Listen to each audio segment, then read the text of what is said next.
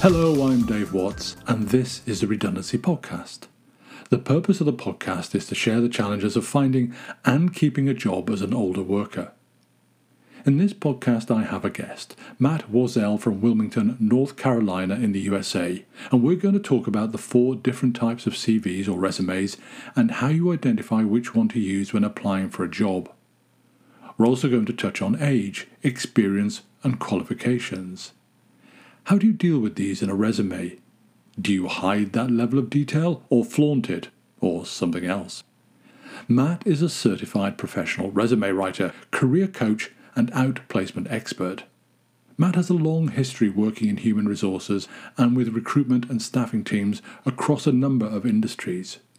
He's been featured on websites including The Ladders, Monster, Money, Yahoo Finance, and Higher Ed Jobs, amongst others. Matt has been writing resumes and career coaching for 16 years. Matt, thank you for being a guest on the podcast. Thank you, Dave, for having me today. It's a real pleasure. Matt, the prime purpose of a CV or resume is to get you to an interview.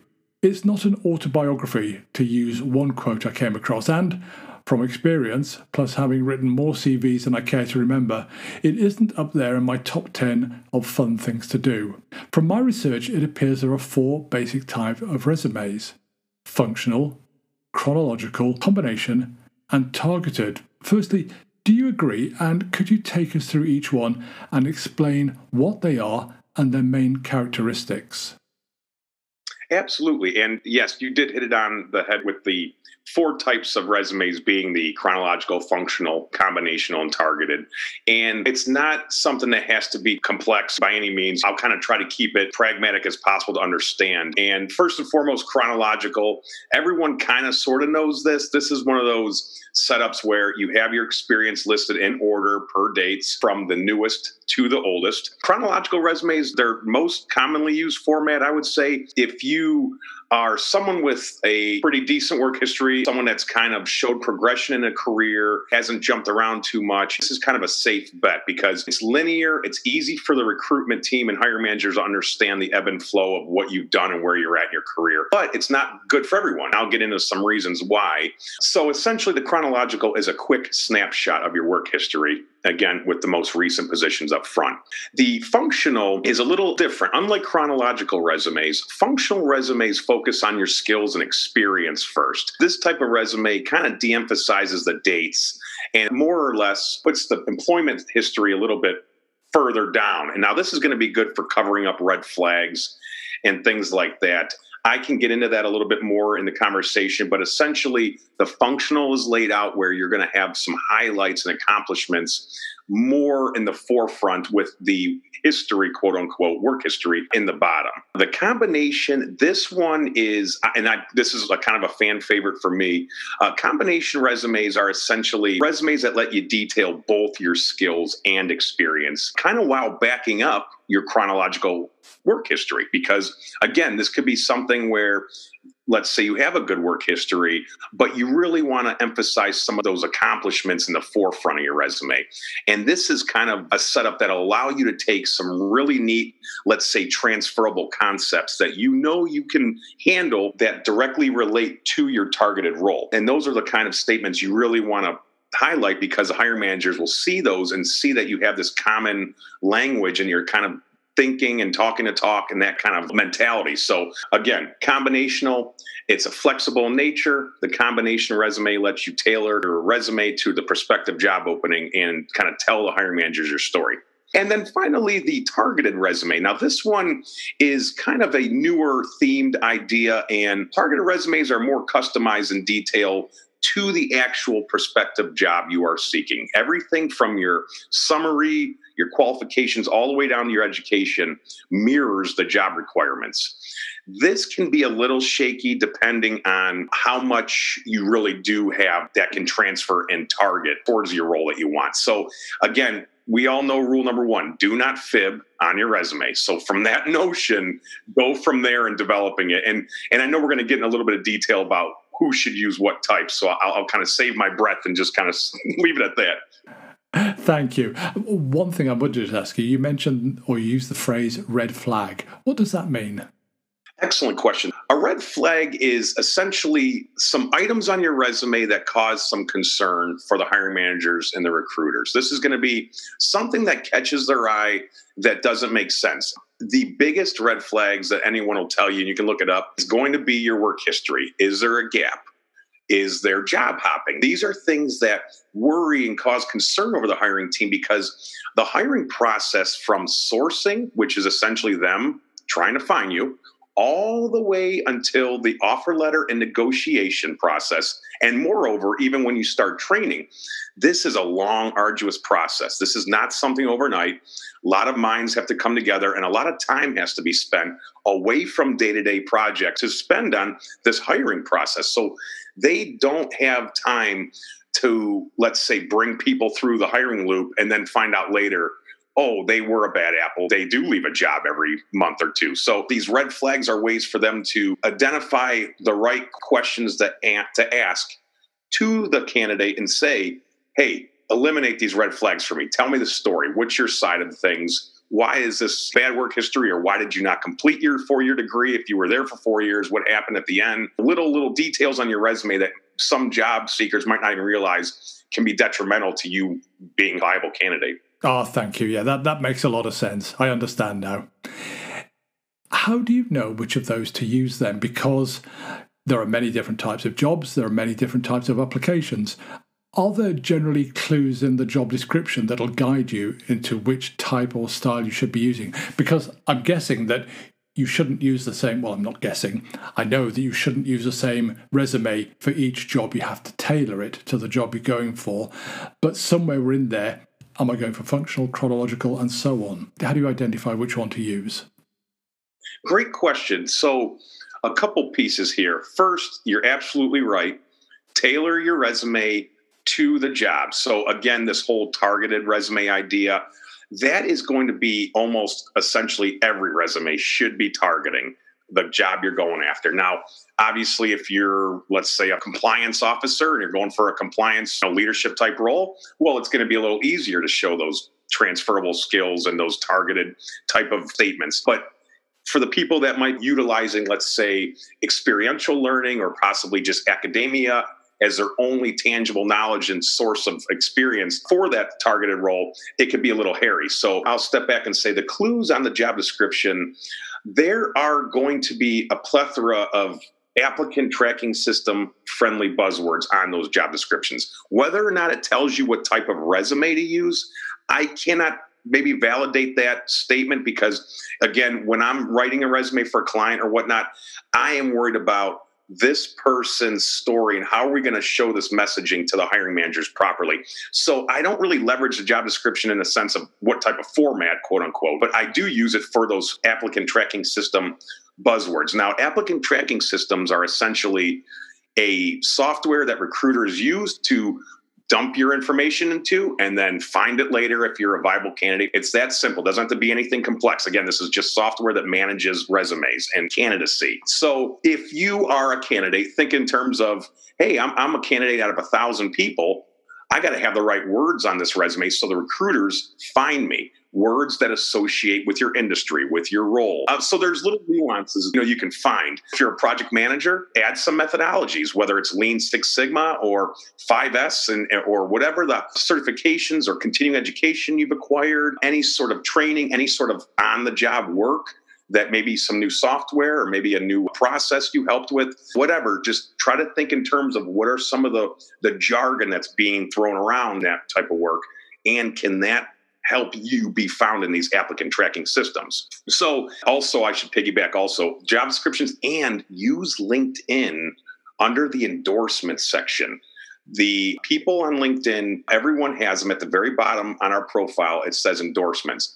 Go find people that are working in roles you want to be in. See what kind of endorsements they have on their LinkedIn, and then go acquire the knowledge of that and understand how that piece fits into the process that is that company or that industry, whatever the issue is that you're trying to understand. So kind of work your way towards being a subject matter expert and knowing what the heck you're doing for this type of job that you're targeting that might be a bit of a stretch. So in terms of who should use what type of resume and when, so the chronological, I can't preach this enough. If you have a solid work history, your experience is aligned with the job, no lapses between employment. Use this format. But I would say this, I would advise on not going beyond 10 years of experience just for the sake of relevance. And I will probably preach this a few more times in this podcast, but please do not mark the 1990s stuff on there. They don't care, but I will tell you how you can weave it in later. So having said the chronological, the most fundamental one to use, if you seem like you have a decent work history, keep it as is with the chronological. Now, if you start getting some issues going with employment, if you have lapses, maybe you're in the middle of a career transition, recent college grad with limited work experience, or frankly, you were a quote unquote Jack or Jill of all trades. Maybe you kind of came up having a diverse background with no real career path. Use the functional. This is going to be, again, taking statements and phrases that are accomplishments based, kind of bottom line driven, and fleshing them into a little section called accomplishments.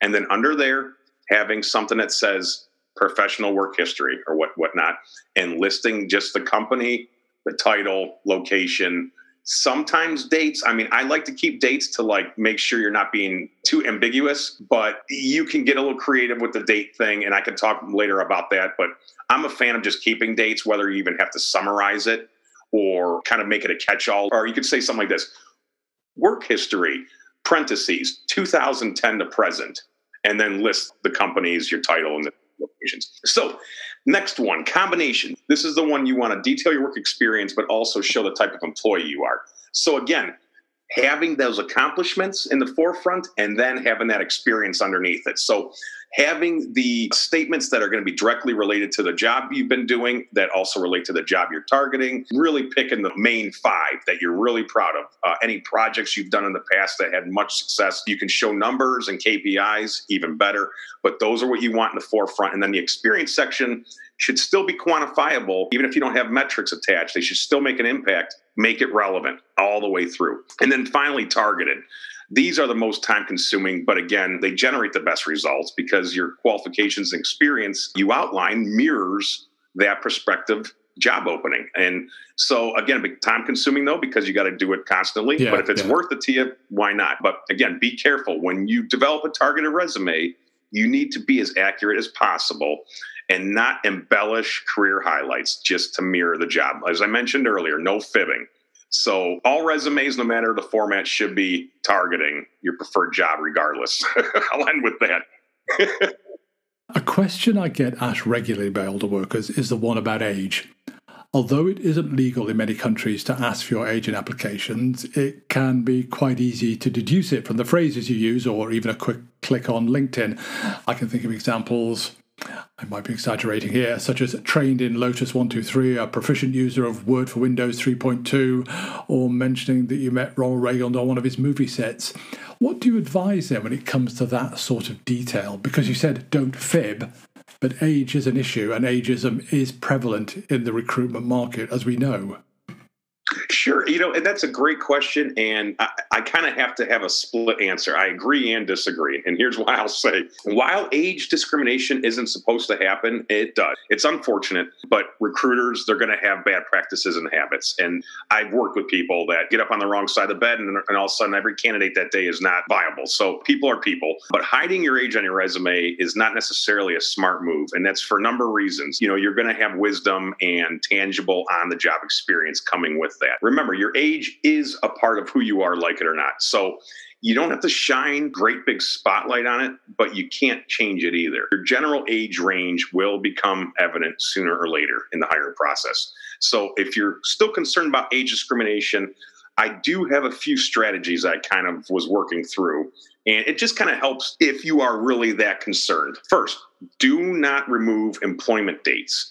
While and this is what I said earlier about the functional piece, where sometimes and very rarely do you try to do that. But again, for the most of you, it might be tempting. Don't do it. It means you're going to be hiding something on your resume, and it's frowned upon by recruiters or hiring managers. It's out of character for them, and it's one extra step for them to have to go and ask you, when did you work where? Because again, they are fast-paced people. They don't have time to stop out of this ebb and flow they have every day to ask you about what dates you had on your resume. If you're a viable candidate and they really like you, they may take that time, but most time they're going to move on. So like I said earlier, standard resume lists employment history in chronological order. Anything that veers outside of that is going to be kind of suspicious. So the only reason I would remove dates on a resume is to hide something like your age or employment gap, but I would not lean on it. Recruiters and hiring managers know what's going on these days with that.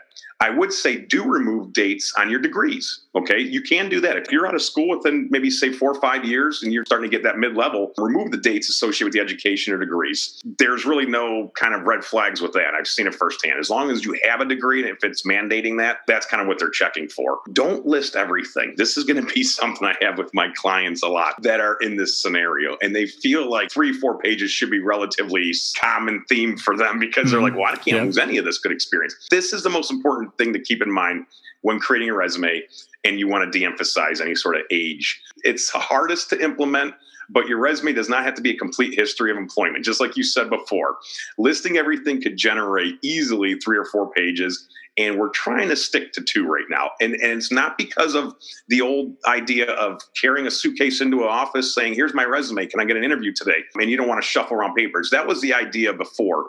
Nowadays, everyone's scrolling. So it really isn't such a big emphasis on making it a 2-pager. It's mainly just for relevance because people get bored. So if you can't summarize what you've done in 2 pages, how efficient are you really? You're going to have to do some pruning. And the rule of thumb is to focus on, again, relevant, recent experience. Think of it this way.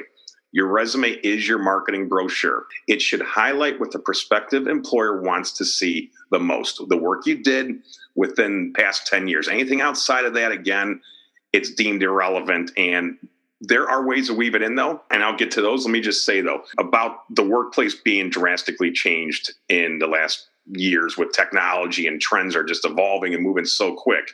So the things you achieved 10 years ago in general are not going to be relevant just for the sake of the way things are these days. Okay, so here's how you can do it, though. Again, with that mentality of having those accomplishments before your experience, if you were to set up kind of a combinational resume, take some of those achievements maybe from 1995 at IBM, maybe 1 or 2 that you were like, this was like such a huge budget I worked with and large team, and weave it into the accomplishment section and then let them ask you where that was. At least now you have them on the horn and you're doing an interview and you're actually getting an ability to talk with them. This is a time where you can clear that up using your voice rather than hoping your words speak for themselves on the resume. So if it gets you in the interview room, at least, then you can talk about accomplishments being a little bit dated. But again, just little tips like that might help you get through the screening.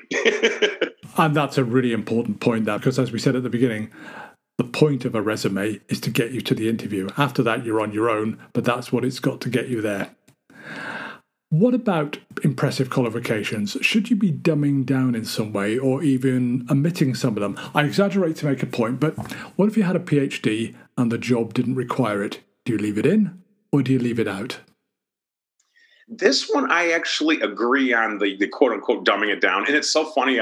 You would think by now we'd have an industry standard way of saying that because all of us encounter it a lot.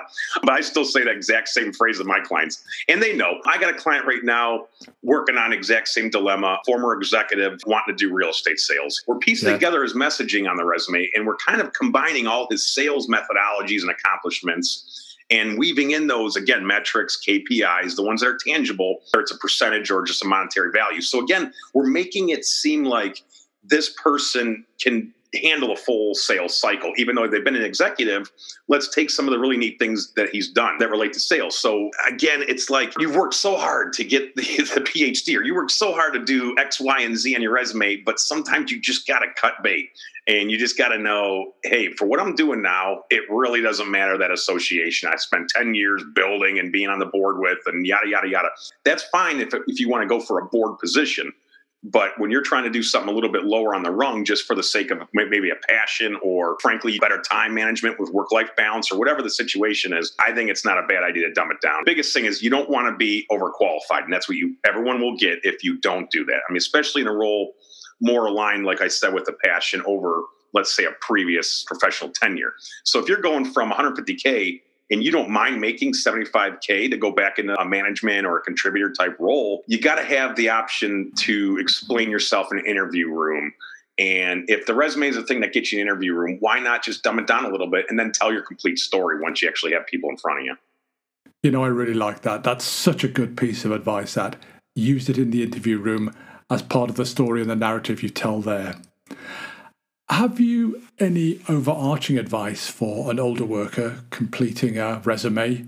Should there be anything they should be doing or should not be doing? Excellent question. So I would say accomplishments over tasks, and this is kind of, everyone will tell you this, but if you keep it bottom line driven, pragmatic, and concise, those are my biggest three. If you're being logical, quick to the point, and it's showing that you add value to the hiring manager, that will make you stick out more than any candidate if they are, let's say more viable of a candidate, quote unquote, with the title, but maybe that candidate didn't take the time to really have a good resume to show more impacts to the bottom line. Yours will speak more volume if you can make that mentality of, hey, the hiring manager has pain points. I'm going to alleviate them. They got this open requisition. Why? I'm going to figure it out. I'm going to tell them why. I'm going to be the one that resolves things to keep workflow going. So if the hiring managers, if they're looking at your resume and they're not crinkling their foreheads when they're reading your resume, you're halfway there.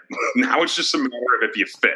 I love that phrase. You're not crinkling their foreheads. That's such a quotable quote. I think we're going to have to patent that or copyright it. It's wonderful. Thank you, Matt. There's been some really terrific advice, and I'm delighted you've been able to share it with me and the listeners as well. What's next for you, and how can you be contacted? Excellent. Thank you for asking. Actually, if you want to contact me, you can go to my blog. It's www.jobstickers.com, kind of like pot stickers, but job stickers. And there it will link you to my website, and you can contact me if you have any questions regarding resumes or interviews or career coaching in general. And essentially next for me is just kind of continue building my resume writing firm and meeting wonderful folks like you and kind of networking out there and trying to put people into jobs, and moreover than that, into careers they actually want to do. So that's where I wake up every day with a smile on my face, because I like making an impact to the people's livelihood and their families and everything else that dovetails off of what we do. So get yourself a professional if you're not sure what to do next, because again, your competition is. Don't cut corners. It's too important. What a good point. What a great point to end on. Thank you so much for your time, Matt. It's been a huge pleasure talking to you, and thank you so much. Thank you, Dave. The podcast is researched, written and produced entirely by me, Dave Watts, and thank you again for listening. I'll be back in a few weeks, and my contact details follow next. You can make contact with me via my website, theredundancypodcast.com, which has a synopsis of this and all the podcast main points, by emailing me at theredundancypodcast@gmail.com, or via Twitter with the hashtag @redundancypcast.